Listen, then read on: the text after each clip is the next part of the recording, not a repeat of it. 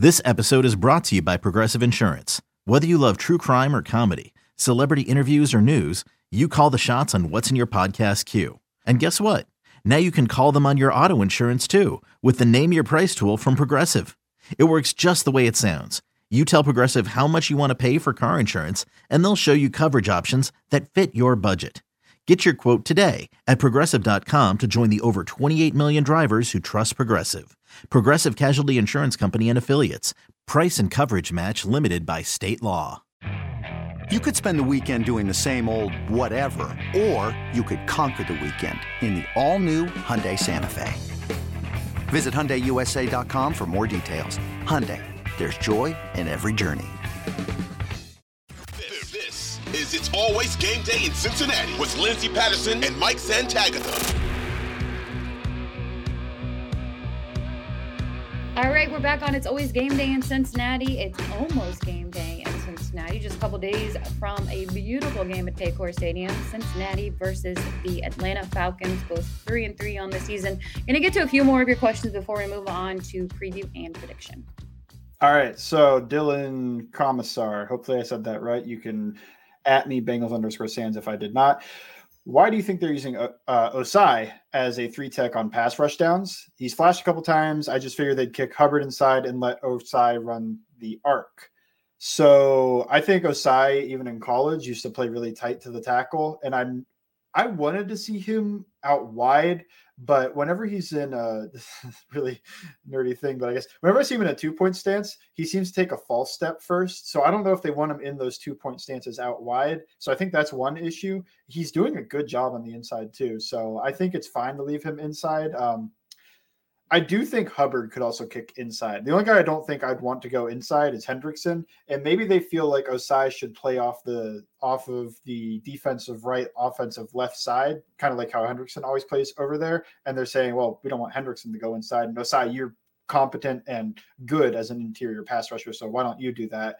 Maybe he hasn't developed the other side, maybe his moves are just slightly off because it is opposite steps and trying to time that stuff up, opposite arms for your moves, everything like that. So that's my guess. But yeah, I do think that I would just send him over on Hubbard's side once in a while and just let Hubbard go inside. I don't know. If it was me, I'd have him move around, but the Bengals aren't as big of a proponent as moving their defensive linemen as I would be. We'll end it on this question, and then we'll give our prediction for the game. Brian says, looking at the progression of the offense, do you think they have figured things out on the offensive side of the ball? From your film review, what has the defense been doing to play at a high level? And what was the problem with the run defense versus the Saints? I mean, I know we did talk about some of the injuries that they currently have right now. And of course, DJ Reader's not out there. So let's mainly focus on the offense. Did they figure things out? Yeah, and I've been saying that I think they're figuring things out. And then last week, I think, was the actual turning of the light. Like the Ravens game felt like they started to get it, and then they still went. Because to me, it's like what we talked about, that shotgun and versus under center. The under center stuff's just not working, so just scrap it and try to build an entire offense out of shotgun. And they kind of did it in the Ravens game, but they'd still go under center. And then this past week, they were just like, we're not going under center unless we're going to need to sneak or do something like that. Now, I guess eventually you need to break the tendency of every time we go under center, we're sneaking the ball. But I don't think that. I think that as a base offense, what they do from the shotgun is really coherent, and that's what I imagine as the Bengals offense for the future. And I know you watch the film review. We normally get that on Tuesday's podcast. The mic'd up was really good. I laugh every time you get to watch the footage of that. Obviously, it's better after a game. Jamar Chase was mic'd up. And one of the things that I feel like stood out was he went over to Zach Taylor at the end of the game on the sideline and said, just great game plan, Zach. That was a great game plan. And Zach didn't want to take credit for it. He was obviously like, yeah, great job. Over the last couple of weeks, and I know how people feel, I've always said this, when you lose, everything is magnified. If something doesn't work, it's the worst call that you could possibly make on a goal line. But other than that, Zach bounced back. How do you feel about him and the play calling from this past week? Yeah, like I said initially, I was like, I didn't remember any play calls that were something egregious or something like that. Like even the play to Mixon, the throw in the back of the end zone to him, I think that was more of a Burrow mistake because he thought they were running a coverage where the corner was going to sink down because I think it was Chase on the out route. They run this concept all the time. There's an out from the inside, then just a fade outside release go on the outside. So the idea is a lot of times defenses will have in like a cover 2, they'll have that corner trap the out and try to jump it for a pick. So instead of jumping it or trapping that out, he just hung with Mixon and kept sinking vertically. And I think when Burrow threw it, he was just like, oh, even as he's throwing, he's like, I got to put a little extra on this. I didn't know that corner was going to run with him, because he's throwing with anticipation as if the corner is going to fall down and then the safety is going to try to get over the top, but he won't make it there in time. So just a slight misread on that one. I don't know if that was so much on Taylor. And then the next play call was one of my favorites with the levels concept. So I don't recall too many issues with the play calling, and I definitely don't recall any serious issues like time management or anything like that, or a missed challenge flag. I don't know. I thought Zach Taylor did a good job. All right, we'll move on. Preview prediction time. Again, both are 3-3 on the season. We've just said it for a couple weeks, or at least I felt this way, that the Falcons are scrappy. And I wouldn't call it a trap game because I hate that word. But this game isn't going to be easy for this team. We've already talked about it getting off to a fast start, being able to stop the run game for the Falcons. What is going to happen on Sunday? Will Cincinnati have their first winning record of the season? So you say the Falcons are scrappy. I think they're scrappy. They are 6-0 against the spread. Did you know that? Oh, this is what I don't like about the spread. They shouldn't have covered against the Buccaneers, but the Buccaneers had like this weird fourth quarter collapse where they just gave up 14 straight points or didn't do anything on offense. So that was a weird one. So they probably should be 5-1, but they're 6-0 against the spread, and they just killed the 49ers. At least it felt that way. They won by 14. With that in mind, I think this game will be, yes, Nick, good teams win, but great teams cover the spread. With all this in mind, I think this will be an annoying game, but I would be surprised if the Bengals lost, if that makes sense. I think the Bengals will win, but I think it'll be fairly close.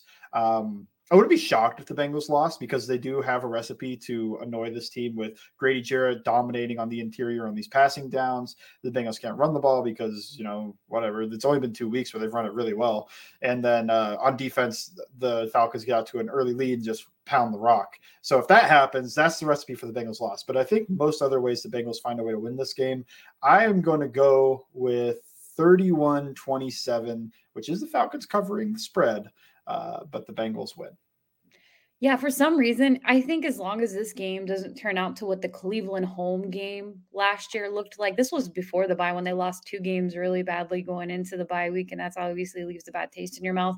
I know this isn't the last game into the bye, but I think as long as it doesn't turn into one of those where just mistakes, and then Chubb can run the ball all he wants. I know they're not playing the Browns right now, but it was just a similar, I felt like, game plan where they just looked sloppy early in the game. Joe Burrow, Jamar Chase, and then obviously Baker Mayfield played his face off. So looking at this game, I think as long as you don't see that and just early mistakes get off to a fast lead, the Bengals win. I'm not giving them 30, but I think it's going to be close to that. I'll say 27-20. When you say it's going to be an annoying game, they've done that to me my whole entire life.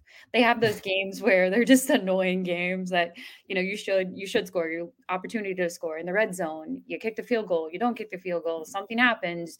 You lose 3 games by a score of 2 or 3-3. They've done that this whole entire season when they've fallen, but it's so up and down. And I agree with you. I wouldn't be surprised if they lost, but this should be a game. You're finally back home. You have that home crowd. As I mentioned before, weather's not going to be a factor at all. I think if you can stop the run, put points on the board early, put points on the board, that would be helpful if you wanted to win a football game, scoring a lot of points. So I'm going to go, 27-20. So you have the Bengals covering 6.5 point spread. I don't want the Bengals. The Bengals are going to be the first team to cover against these Atlanta Falcons. No takebacks. Yeah, maybe they do. Maybe this is the team that finally does it. I mean, it should be knock on wood. I think it should be pretty enjoyable football game. I think it'll be an enjoyable football game for the Bengals, but I mean, look, I do have respect for I know the Falcons defense hasn't been amazing, but they just held the 49ers to 14. They held the Bucs to I think it was 21. I'm going to look that up real quick. But I real. I don't believe in the Bucs. I'm still there. Yeah, they held the Buccaneers to 21 points. They held the 49ers to 14 points. I know they've had some games where they just get killed. They did a good job against the Browns too. I think that defensive coordinator Dean Pease, he's a good defensive coordinator. He's been around forever. He started as a defensive coordinator in 1979. So this is, he's going, he's like 43 years into this. So we weren't thought of in that during his. I know he has seen everything. So I think he has a plan for everything. I don't know. I think that he does a good job making this defense play above its weight class at times. So there is that to it. I'm picking 30 points though, just because I think that personally, I think that Joe and Jamar and the run game have all found a good groove, rhythm, whatever. They're kind of heating up. And this is where I think where it becomes difficult if you don't have the horses to stop this team from scoring 30. Let me ask you this bonus question. Do you think the defense gives up a second half touchdown? Nice. Well, I have the Falcons scoring 27, so I would think. I guess who makes halftime adjustments? Who makes great halftime adjustments? I'm going to say they do give up the second half touchdown to the Falcons, and that'll be shocking though, because it's like they didn't do it to the Ravens, they didn't give one up to all these other teams, but then the Falcons score one on them. That's kind of this Falcons team, right? Like they're the team that's like we haven't done this all year. And the Falcons are like, well, you did now. Like we were able to do it. I don't know. Is this the week that Kyle Pitts gets going? That's a question. He's like done nothing all year, and I think he's supremely talented. Do you think he gets anything going this week? No, I think it's his friend on the other team. I truly do. Hayden Hurst says, yeah. I know you have okay, that's a great one. Hayden Hurst or Kyle Pitts, who gets more yards this game? I'll go Hayden. I think Joe plays into this game as a game from your former team. And not that Hayden has like all this dislike for the Atlanta Falcons. I think him and Kyle Pitts are pretty close. They obviously played in the same position group last year, but at the same time, we'll make it fun. I'll say Hayden Hurst because I don't think a lot of people would say that, but at the same time, Kyle Pitts hasn't been absolutely incredible this season. So crazy though. He had such a good rookie year, and I thought he was awesome. There were people that wanted the Bengals to draft him over Jamar. It wasn't even a question because they couldn't. But I know that couldn't happen. But like they wanted him to. They were like, yeah. I want it to happen. Didn't you want Atlanta to draft Kyle Pitts so you didn't have to hear that conversation of who they should take? Because I don't think it was ever a question they were ever going to take Kyle Pitts, to be completely honest. Yeah. I was hoping Atlanta took one of the. When I did that, I had all three, Sewell, Pitts, and Chase as like cream of the crop type prospects. Like I would take these guys top 5, no question. And I guess Pitts is the one that looks like the odd man out right now. But he felt so good last year. That's why it's like surprising because tight ends usually take a minute to catch on. But he stole the starting job. He had like a bunch of yards. He had a really good season other than the touchdowns. And then this year he hasn't done anything. So I don't know. I would have still, I mean, look, it feels like I'm like one of those, you're not supposed to talk about it. I was a Sewell guy. So I know I was a Sewell guy. I thought it was hard. I think it's, I've been admitting I'm wrong since like week 2 of the season. But I was a Sewell guy. I thought it was hard to find a Sewell type. Now it's hard to find a Jamar Chase too, but just a guy that's like 6'5", 330 pounds that moves like that just feels like a unicorn to me. Well, I guess Jamar Chase, on the other hand, turned out to be a unicorn himself. Well, I agree with where you're coming from. I kind of felt like pre-draft, all of that stuff. I said Jamar Chase because I felt like he was just going to change this offense. And obviously having the Joe Burrow connection would just be so cool to watch. Can't believe that they got the guys from 2019 on this squad, which is just unbelievable to think about, even when you see LSU football with the social media clips and the LSU jerseys and even Joe Burrow walking into the game and Jamar's jersey. It's hard to have that chemistry and relationship and to imagine them being on the same team as T. Higgins and then you had Tyler Boyd is pretty incredible. And I think a lot of other teams in the NFL are trying to get that same roster when you think at wide receivers and playmakers. But I don't think Cincinnati's ever been and no offense to Tyler Eifert because he got injured a lot. They've never really valued the tight end position. So I never really thought he was going to be a guy that they would draft. I thought it definitely was going to be a wide receiver.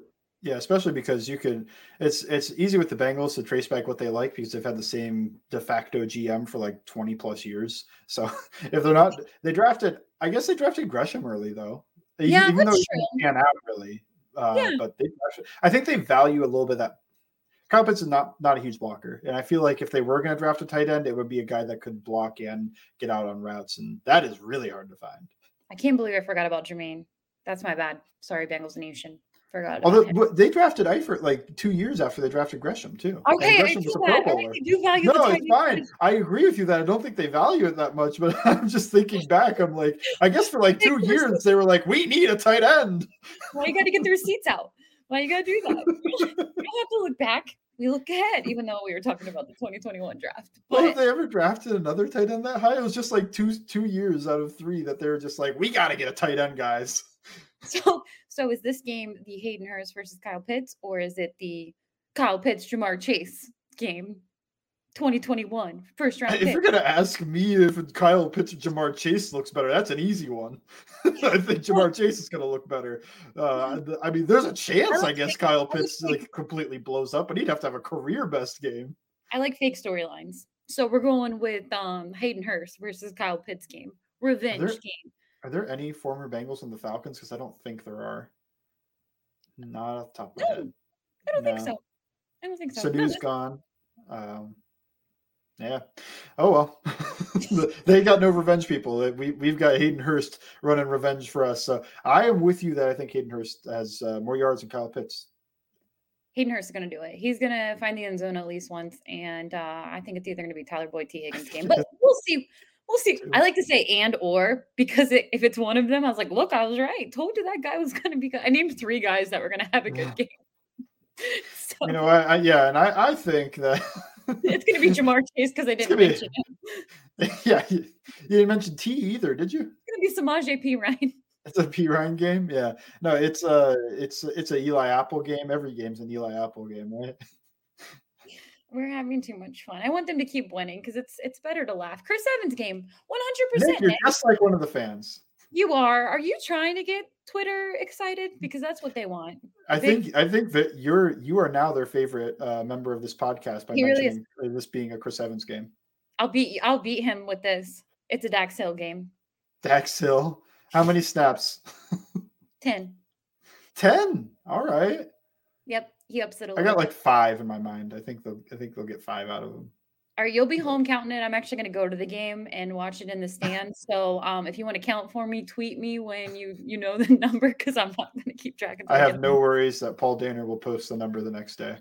Oh, he'll post it right after the game. 100%. I know. So I'll be fine. I'm not going to count. I'm bad about that. Dax Hill Tracker. This podcast is obviously just right off the rails right now. We have a lot to talk about after the game Sunday, 1:00 game. The best kickoff in the entire world is 1 p.m. We'll have a podcast later that night for your Monday morning commute. Make sure you're following along. Bengals_stands at LNDS Patterson. I know you have plenty on all Bengals this week. What is up there? Just wait until my takeaways after the game. Cool. Wow. That was great tease. Make sure everybody checks that out. Hopefully they're good. Yeah. If it's good, make sure you click on it. That would be great. Click on it if it's bad, don't read it. But if it's good, maybe read it. Click on it, exit out, refresh, click on it, exit out, no matter what. If you're a fan of Bengals_Sands, you'll click on the article no matter what. Thank you for listening to It's Always Game Day in Cincinnati. We'll be back after the game on Sunday.